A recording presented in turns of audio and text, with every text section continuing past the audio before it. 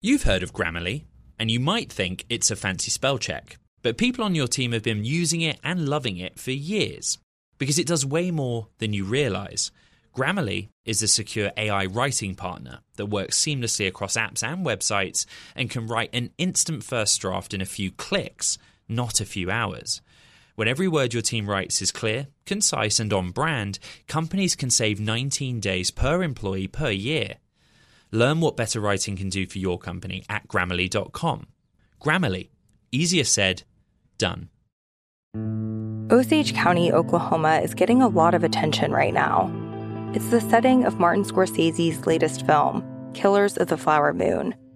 The movie's based on a book about the 1920s Osage murders, when white men poured into Osage County and killed Osage people for their oil wealth. I'm Rachel Adams Heard, the host of In Trust, a podcast from Bloomberg and iHeartMedia.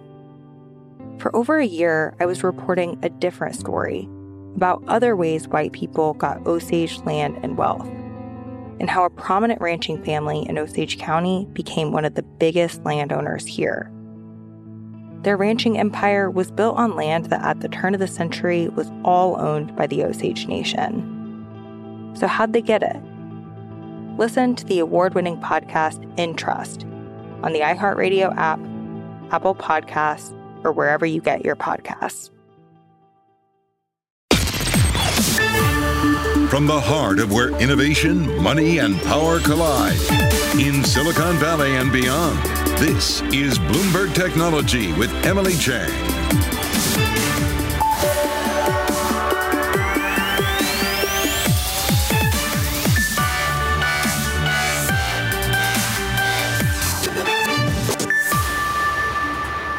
This is Bloomberg Technology. I'm Ed Ludlow in San Francisco, in for Emily Chang. Coming up in the next hour, second half momentum is picking up steam. Both the S&P 500 and NASDAQ 100 posting their longest streak of weekly gains since November. But earnings have shown a mixed outlook for the rest of the year. Is this tech rally going to last? Plus, Walmart, Home Depot, Target, Lowe's. Next week is a big one for retailers reporting earnings. Consumer sentiment has been rough the past few months, but new data suggests we're turning a corner. We'll chat all things e-commerce. And competition for electric semi-trucks is heating up after the Senate passed a roughly $347 billion initiative to boost the transition to clean energy and cut emissions. Right now, it's pretty much Tesla versus Nikola, but tax incentives could lure more players into the race. But first, the Federal Bureau of Investigation seized classified records, some marked top secret, from former President Donald Trump's Mar-a-Lago home. That's according to a copy of the warrant seen by Bloomberg. Wendy Benjaminson is our deputy managing editor for Bloomberg News over in Washington. Wendy, thanks for joining us this Friday. Let's stick to the basics here. What did we learn from the unsealed documents? Well, we learned not as much as one would hope. We learned that they did get about 24 boxes of documents from the Mar-a-Lago estate. We know that some of them were, as you said, top secret or even higher sensitive compartmented information, which means it is only supposed to be in a closed room, sealed off from cell phones and all sorts of other interference. And those were, sitting around Mar-a-Lago. We also know that they were searching for evidence of violations of 3 crimes, including a segment of the Espionage Act. I am not saying Donald Trump is going to be charged with espionage, but there's a subsection of that which relates to mishandling of classified documents. We don't know that there is evidence of that. We just know that they got these documents. Wendy, what is the concern here? What are the DOJ and investigators looking for? Well, this all started when the National Archives, which keeps presidential records and then gives them to a president's library, they had been working with Trump's representatives throughout 2021. They got the transfer of 15 boxes in January of this year, and they began looking through them and realized that there was classified national security information. We don't know what exactly that means yet. And that prompted the archives to reach out to the Justice Department and say, hey, you may want to get these back. So that's what this action was. We don't know if it's going to relate to any of the cases against Donald Trump. It depends on, I think, when we know what the documents actually show. But you can be sure that the Justice Department will be combing through those this weekend. Wendy, it's always the question, but what happens next? I think we don't know is the answer, I'm afraid. We know that they will go through these and try to figure out what was in here and what crimes might be violated, and then they'll decide whether to charge or start talking to the former president. Right. Well, we continue to follow your team's coverage, Wendy, over the weekend. That's Bloomberg's Wendy Benjaminson out in D.C. Thank you. Let's get a check on where markets ended the week with Bloomberg's Katie Greifeld out in New York. Katie, tech ending the week strong.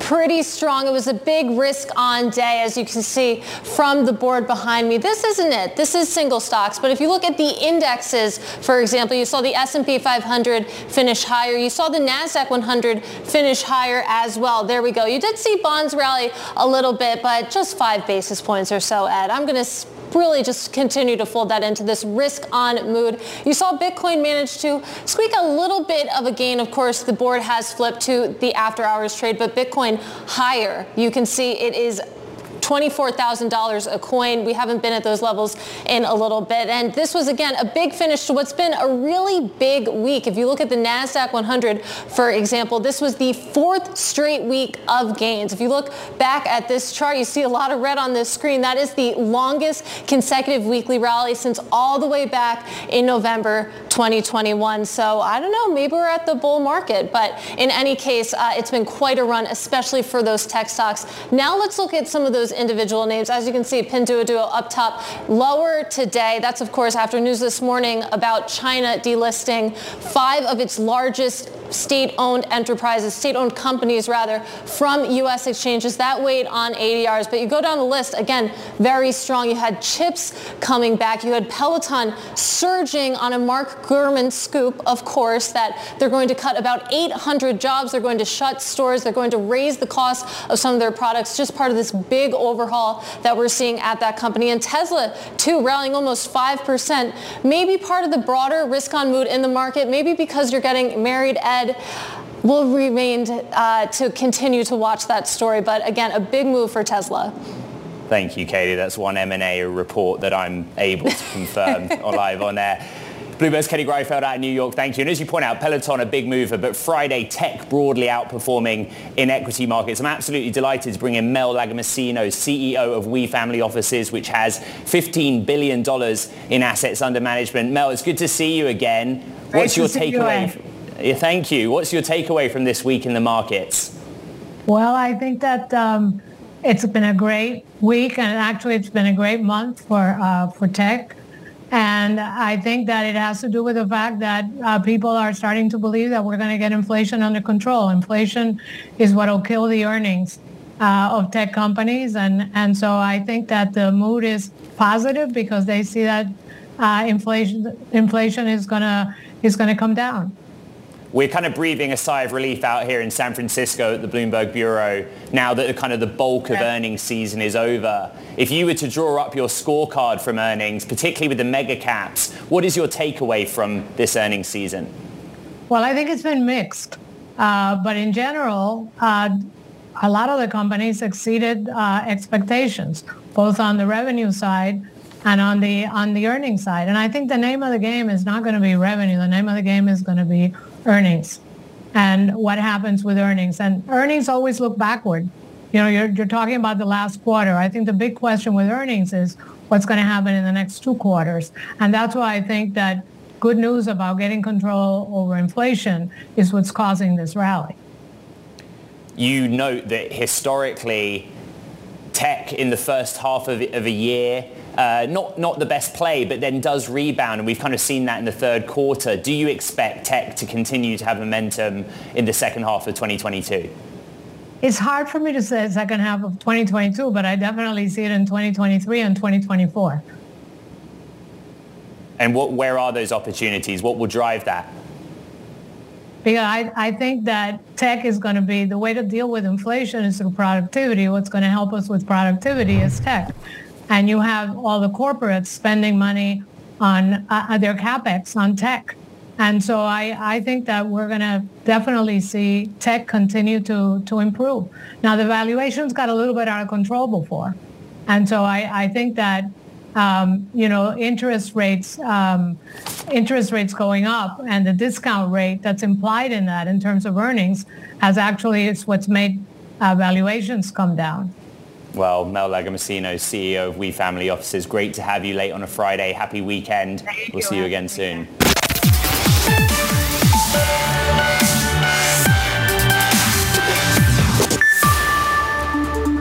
Shares of online second-hand goods marketplace Poshmark dropped 8% on Thursday, the biggest decline since May. The company gave a weaker-than-hoped sales forecast for the third quarter as growth has been held back by higher inflation and a changing global economy. But there were some bright spots as user engagement on Poshmark jumped 70% year on year. Joining us to break it all down and cast an eye on the future is Poshmark CEO Manish Chandra. So Manish, the market's clearly focusing on this sales outlook.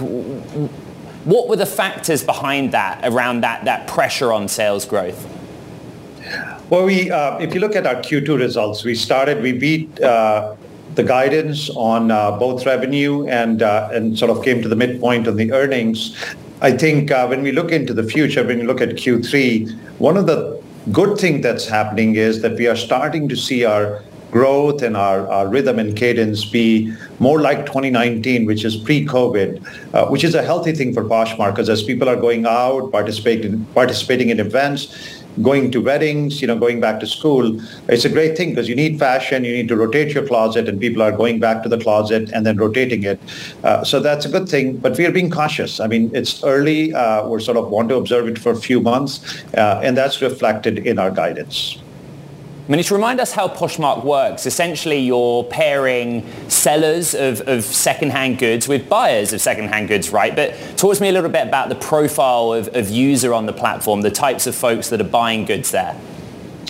Yeah, Poshmark is unique in the sense that we allow you to turn your closet into a shop. So it really appeals to millions of people out there who have a closet. I think almost everyone has a closet, has some excess stuff to sell. So we really make it very easy to take that closet and start selling it. We provide everything built into the platform is shipping, payment processing, etc. And the beautiful thing is the item goes straight from the seller to the buyer. So we hold no inventory. And that allows us to have an extremely dynamic assortment, which has been a strong point, particularly in this changing sense of fashion going into the pandemic, coming out of it, going into from active wear to work wear to back to school wear.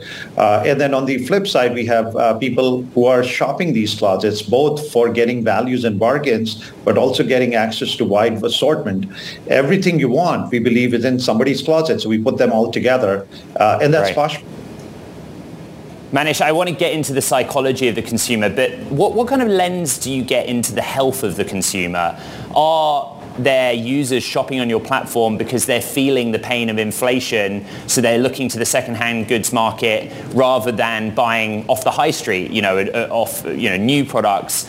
What are the kind of macro characteristics that you're seeing in your users? First thing is consumers are looking for value. Consumers are always looking for value, but in these inflationary times, they're especially looking for value. Number two is consumers' preference and tastes are changing. And a lot of times traditional retail is not able to keep up. And what you're seeing with a lot of first supply chain famine and now sort of retail store glut is this mismatch of consumer supply and demand. And what we see with Poshmark is this ability to dynamically match from the closets, from people, this supply and demand. So that's the second thing is people are looking for latest trendy things, and that trends are changing. But the flip side of Poshmark is that consumers can also make money. And as people are sort of looking for extra sources of income, Poshmark can provide that as well. Talk to me about Poshmark parties. What is a Poshmark party? So two things. We have virtual parties that are happening online where people are selling together.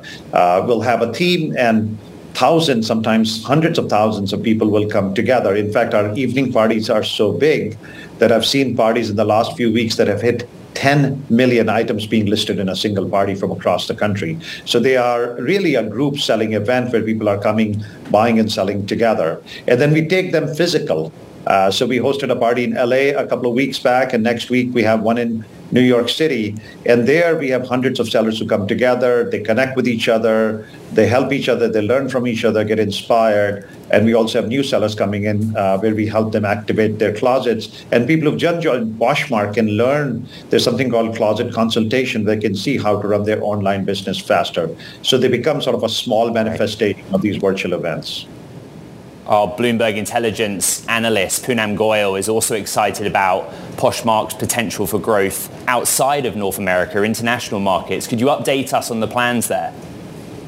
Yeah, our Canadian business just hit 4 million users. We sort of celebrated 3-year mark and has more than $1 billion of inventory listed. So that market is coming along. And we launched in Australia and India during the pandemic. And as we are coming out of it, we are seeing the engagement and physical events starting to build the communities there. So we believe the paradigm of really finding the future of fashion inside your closet is well alive, not just in the US and Canada, but other countries as well. All right, well, we'll look for updates on those new markets as they come online. Poshmark CEO Manish Chandra, thank you very much for joining us. The update on the second-hand goods market. Meanwhile, delivery startup GoPuff is tapping a new CFO to help it become profitable. Panera Bread's CFO, Ted Stedham, will join the same role for GoPuff, according to sources. Stedham worked at WeWork as global head of business planning and financial operations. He also served as CFO at Yum Brands' China business. Coming up, Europe's drought will further raise energy prices and disrupt trade as the Rhine River's water levels dip below a crucial mark. This is Bloomberg.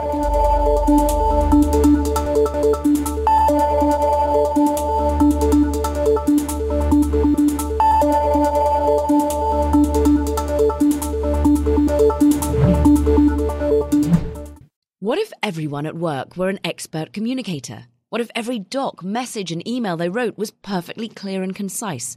Inbox numbers would drop, customer satisfaction scores would rise, and everyone would be more productive. That's where Grammarly comes in.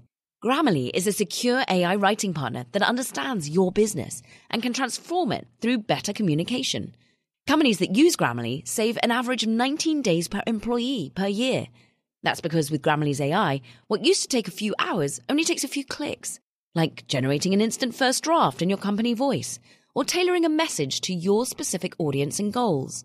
And Grammarly's personalized on-brand writing help is built in everywhere your team works, across 500,000 apps and websites.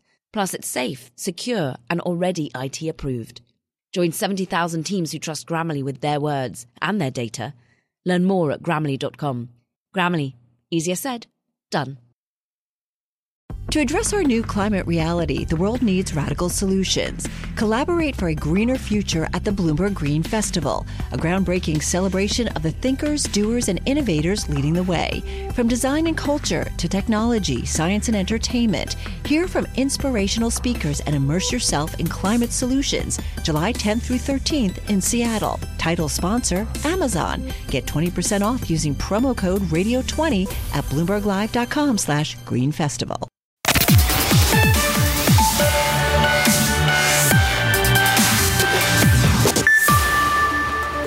The gas storage itself is not sufficient. We are facing a crisis at the moment. It's been produced by the cut-off of Russian gas, but it tells us yet again just how volatile and uncertain fossil fuel prices are. Gas prices will remain very high, and it also may result in some disruption. We cannot magically get sort of tens or hundreds of gigawatts of renewable energy before winter. So it is a matter of saving energy. It's a matter of securing sources. There should be more obligatory measures to reduce consumption. The first step, obviously, is to become independent of Russian supplies, which in the end can only be managed by additional imports, mostly LNG. Here today, we've seen the reduction in the gas consumption by about 10% in the EU. I think the effect of this crisis will be that Europe will be further down the path to emissions reductions than it would otherwise be. That's some of the commentary on the energy crunch Europe is currently enduring, and things don't look much better on the trade front. Germany's Rhine River has dropped to a level that could disrupt the transport of fuel throughout Europe. The effects could ripple through the continent for months. Bloomberg's Guy Johnson explains.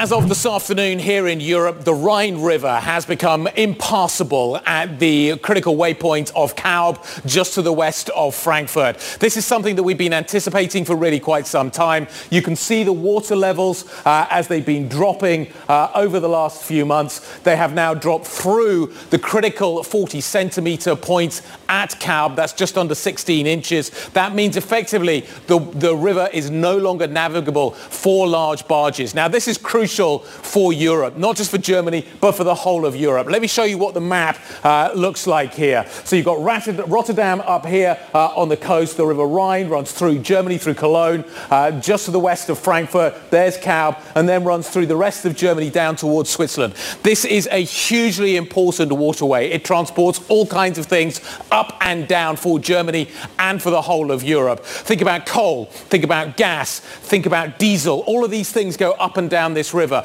Big chemicals companies are to the east of Kaub as well. They will now be restricted. Big power plants that require coal to be floated up the river on barges will now see those supplies restricted. This comes at a time when Europe is already facing a massive energy crisis. The fact that we now have a drought in Europe that is lowering these river levels is only going to exacerbate that problem and pour further pressure on politicians to do more to deal with this economic crisis that is looming and getting worse and worse as we head towards winter here in Europe. So as of today, the Rhine is now closed at Kaub, and it looks like it's not going to rain for a while. Thanks to Bloomberg's Guy Johnson in London for that update on the Rhine River. Some other stories to watch. 3 of China's biggest state-owned companies plan to delist from US exchanges. That's fallout from a dispute over whether American regulators should be allowed to inspect audits of Chinese businesses whose shares are listed in the US. The 3 companies that will delist are China Life, PetroChina, and Sinopec. Masayoshi Son has now lost more than $4 billion on a series of side deals he set up at SoftBank to boost his compensation. The Japanese billionaire took the unusual step of establishing personal stakes in a series of SoftBank ventures in recent years. That was a mixing of company and executive interests that drew the ire of investors. And Amazon, Oracle, and other data providers were pressed by a group of lawmakers about how they sell mobile phone location data. The companies offered assurances that the information could not be used to track women seeking abortion services. The Supreme Court's decision to overturn women's federal right to abortion has sparked concerns that location data can be used by law enforcement in states that have outlawed or restricted abortion to prosecute people who seek reproductive care.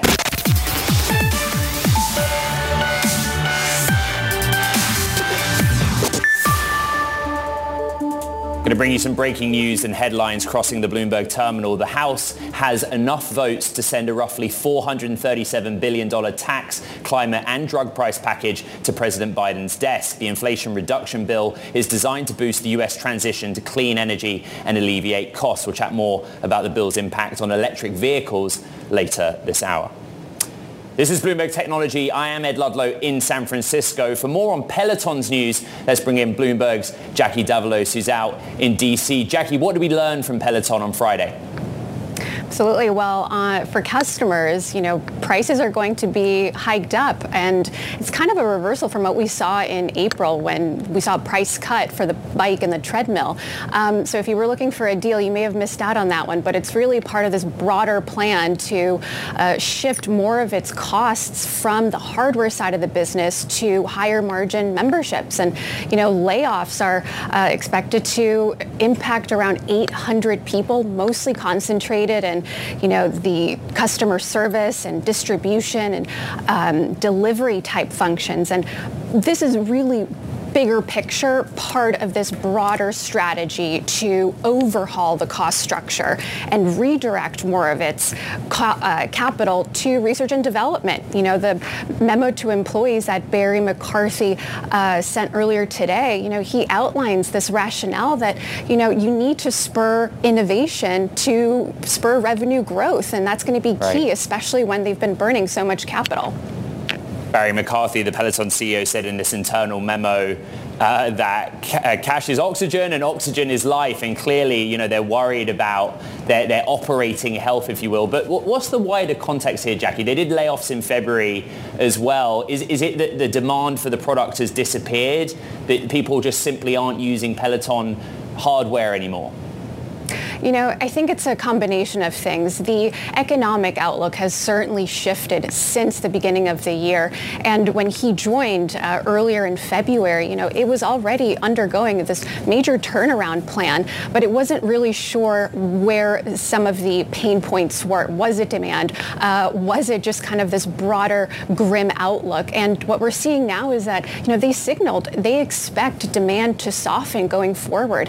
And when consumer spend is really on the line, a luxury premium product like Peloton is more vulnerable. And, so future growth is somewhat hanging in the fray, especially, they've signaled that sales aren't going to be as strong. Now, when it comes to saving money, this is where you've seen somewhat of a vacillating in strategy. When they upped that membership cost earlier in April, that was signaling that, look, this is an area that they want to tap going forward. It's higher margin, it's recurring, predictable revenue. So you're definitely going to start to see them lean into that as the demand side of the picture becomes more uncertain. Well, investors certainly like what they saw, the stock jumping almost 14%. Bloomberg's Jackie Davalos out in DC. Thank you. Have a great weekend. Let's turn to retail earnings. Lots coming up next week from the likes of Walmart and Macy's. So let's take a little look ahead and talk about what to expect with Nikki Baird, VP of Strategy for the global retail technology company Aptos, and my good mate, Bloomberg's own Brendan Case out in Dallas. And Brendan, I'm going to start with you. This is the week for you, right? You're going to be at your desk. I know you're going to be just so much coffee bracing for what's to come. But actually, we already have a good sense of what's to come, don't we? That's exactly right. It is going to be a big week, but it's going to be a week that's sort of a sequel to an announcement that Walmart made a few weeks ago in which it warned that its profits were going to be down more than expected. And the reason for that is that inflation is just hitting people really hard, and it's leaving them with less money to spend, especially on general merchandise, as opposed to groceries. And I think what we'll be looking for next week, we'll be looking for any kind of clues or commentary they offer about how they see the state of the consumer and how people are going to be able to hold up or not as the rest of the year goes on. So we've already heard from Amazon, the big sort of e-commerce giant. Actually, earlier in the year, we spoke to Andy Jassy, and this was his kind of assessment of the inflation story. Have a listen. We thought that inflation would start to attenuate in 2022, and with the war in Ukraine, it just went the other way and has significantly accelerated. And so the cost of trucking and line haul and ocean and air and fuel has just substantially gone up. And I think that will attenuate at some point. No one knows how long that'll take. So, Nikki, I played that soundbite, which was from June, the first week of June, because it seems like, in some sense, the path for inflation caught retailers off guard a little bit. Did the industry just kind of get inflation and how the consumer reacted wrong? I don't know that they necessarily got the inflation part wrong. I mean, a lot of the goods that are on shelves in June were things that were purchased before gas prices really went up, before some of those stronger things really hit that drove prices up in other places like in grocery where the supply chain is much shorter. But I do think it surprised them how much consumer demand there was and how much consumers were still willing to spend, as things opened up more. I think we're starting to see the impact of that now where July, I think, isn't going to be as strong retail sales as June was. Some of it is inflation biting into that discretionary spending, but I think as well, some of it is everybody's on vacation, everybody's out traveling, they're shifting their spending to other places. Yeah. Nikki Baird, VP of Strategy at Aptos, and Bloomberg's Brendan Case, of course. Thanks to you both. Happy weekend. Coming up, we'll talk about Ethereum's winning streak. And by the way, is the merge finally happening? Really? More on that next. This is Bloomberg.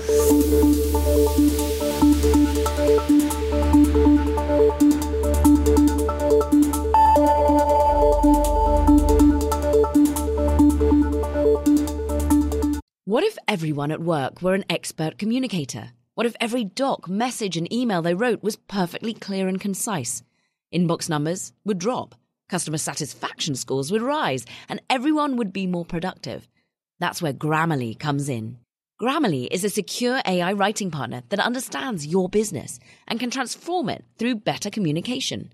Companies that use Grammarly save an average of 19 days per employee per year. That's because with Grammarly's AI, what used to take a few hours only takes a few clicks, like generating an instant first draft in your company voice, or tailoring a message to your specific audience and goals. And Grammarly's personalized on-brand writing help is built in everywhere your team works, across 500,000 apps and websites. Plus, it's safe, secure, and already IT approved. Join 70,000 teams who trust Grammarly with their words and their data. Learn more at Grammarly.com. Grammarly. Easier said, done. Osage County, Oklahoma is getting a lot of attention right now. It's the setting of Martin Scorsese's latest film, Killers of the Flower Moon. The movie's based on a book about the 1920s Osage murders, when white men poured into Osage County and killed Osage people for their oil wealth. I'm Rachel Adams Heard, the host of In Trust, a podcast from Bloomberg and iHeartMedia. For over a year, I was reporting a different story about other ways white people got Osage land and wealth, and how a prominent ranching family in Osage County became one of the biggest landowners here. Their ranching empire was built on land that at the turn of the century was all owned by the Osage Nation. So how'd they get it? Listen to the award-winning podcast In Trust on the iHeartRadio app, Apple Podcasts, or wherever you get your podcasts.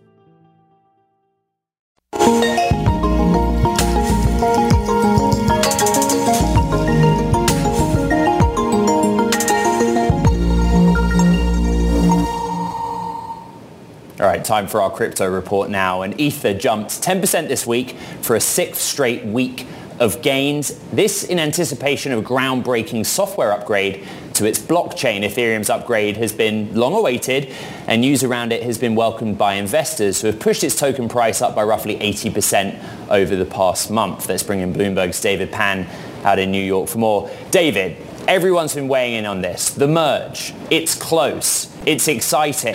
Ethereum's all over the shop. Is it actually going to happen? Right, so the merge has been on the roadmap of the Ethereum blockchain project's development since its inception in 2015. There have been several delays in the past several years, and there has been suspicion of the time of the merge.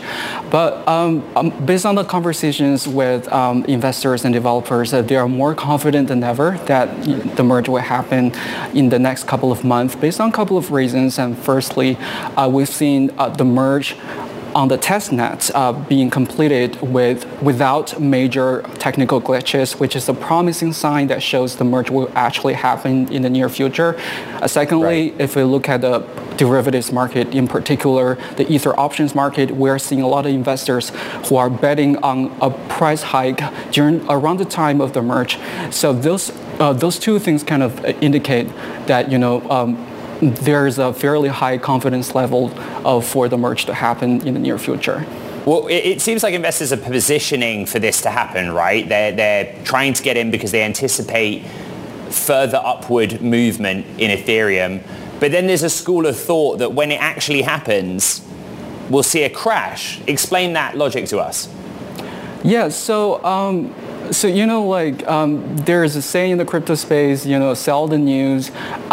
At the end of the day, we have to remember that crypto market is a highly speculative market, and a lot of hot money, speculative capital, will be flowing from the large-scale investors into the market around the time when the merge happened, because they're in search of arbitrage opportunities in the time of high volatility. Another reason might be that, there might be other potential technical difficulties or glitches happening after the merge, which would discourage investors to invest more, to put more money into the project. So those are the two major reasons, based on my conversations with investors and core developers behind the project. All right, all eyes on Ethereum then. Bloomberg's David Pan, thank you. Have a great weekend out in New York.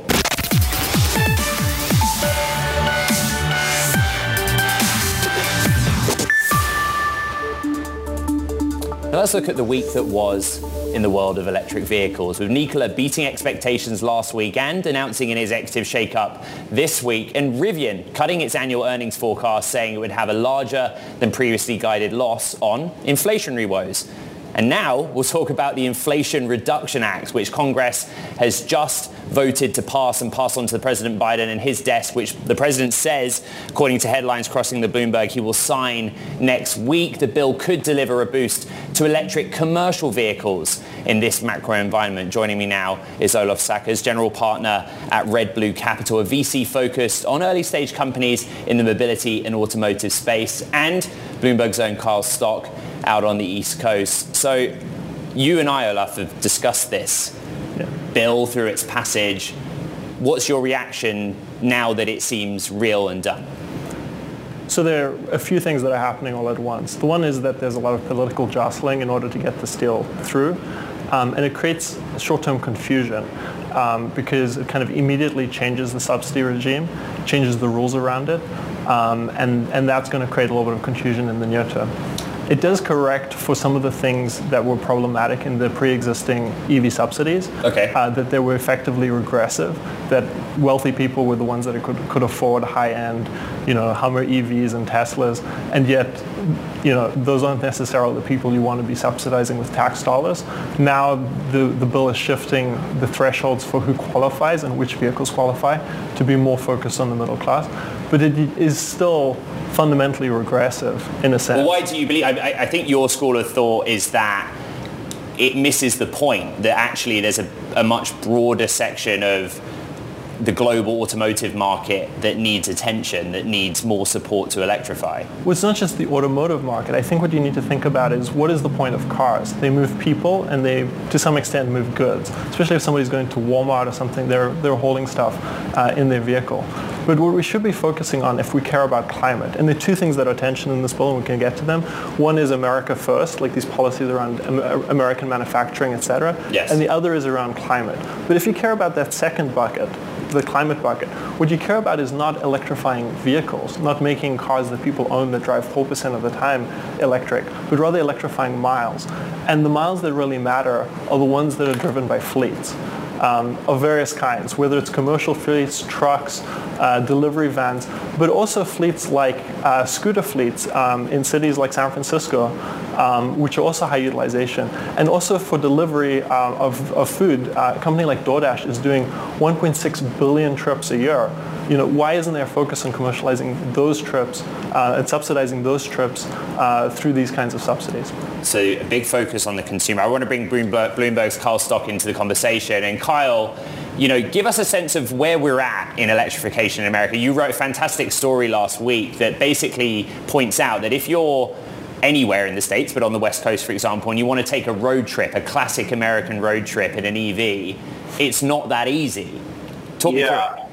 Well, I think EV adoption is sort of ahead of where the narrative is. I think Americans are open to these vehicles, but the charging infrastructure here is still a big challenge. We lag China, Europe, South Korea, even Japan when it comes to the number of places to charge a vehicle quickly if you're outside of the Tesla universe. So that's because we haven't had subsidies like this in the past. We haven't had, robust policy like they have in Scandinavia and in China to really put these cords out there in the wild, and not just at, Whole Foods or the gym or your office, but at a national park, at the Grand Canyon. That's still kind of off the map for someone taking an EV road trip right now. So, this bill speaks to that, but Biden's giant infrastructure package also speaks to that. $5 billion that's going to start to be deployed this autumn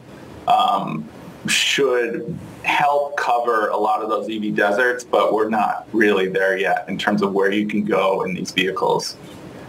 The other area is this whole energy crisis and the motivation to move to EVs. In your reporting in recent weeks and months, what do you see in the US consumer in terms of their willingness to transition to EVs, their ability to afford an EV? The affordability is a huge chunk of it. I mean, these cars they were expensive to begin with. They're getting more expensive now because of the supply crisis, because dealerships can add on these market adjustment rates. And even if you're paying a sticker price, you're waiting months for one of these cars. So that's a big issue. A big thing in the bill that is going through now is a provision for a rebate for used EVs. And this is massive. Like, anyone in the EV universe is thrilled about this, because in America, 70 to 80% of cars that are purchased are pre-owned. So this is the lion's share of the market. So to sort of have something that speaks to that buyer could move the needle drastically for the space. So that's the kind of consumer side of the story from Kyle. And again, your point is that we shouldn't just focus on cars. So if I said to you, here's a pen, go back and rewrite the bill as you would have written it, what would you have put in there to hit those targets, reducing emissions and advancing a transition to sustainable energy? Yeah, I think the focus on going to a national park or something like that is not how people actually use cars. Cars are designed today for a family to go to a picnic, right, and have all this trunk space and all the kids in the car. But in reality, most of the vehicles are actually being used to commute, or they're being used for trips that people take for retail. And usually there's only one person driving that car. And so I wrote a book, and the book is basically about the transition to what I call the trip economy. Basically these trip marketplaces that bring things to you or take you places. Uber, Amazon, DoorDash, these are all different ways in which you can buy trips for specific purposes. And this trip economy rationalizes all the inefficiencies of car ownership. Car ownership is extremely wasteful. Think about all the metal that's being moved all the way to take you anywhere that you're going that's just unnecessary.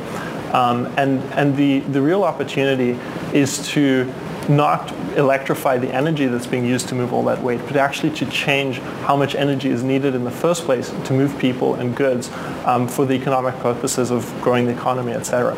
So if I were to rewrite the bill, I'd be focused on those kinds of opportunities. Focus on commercial fleets and how do you accelerate electrification. If you look at where electrification is really happening today, it's buses in cities. They've already, close to 50% of those buses have already transitioned. If you look at Amazon, you mentioned Rivian before, they made a massive purchase of Rivian vehicles, and that's really what is the tailwind behind Rivian. Right. Those are the use cases that really have rapid adoption, and those vehicles are the ones that are doing high amounts of miles. DoorDash is using e-bikes in many cities to deliver goods, and they're bundling the packages that are being delivered.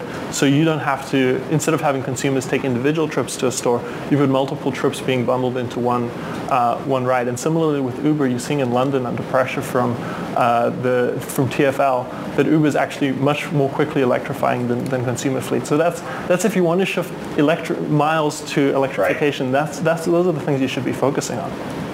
We could have spoken about this all night, all weekend perhaps. Big thanks to Olaf Seggers, general partner at Red Blue Capital, and Bloomberg's Kyle Stock, good mate of mine out on the East Coast. Thanks to you both. Well, that does it for this edition of Bloomberg Technology Monday. We have BBG Ventures President Sudhin Line to chat big tech regulation and the investing landscape. Don't forget to check out our podcast. You can find it on The Terminal, as well as online on Apple, Spotify, and on iHeart. This is Bloomberg.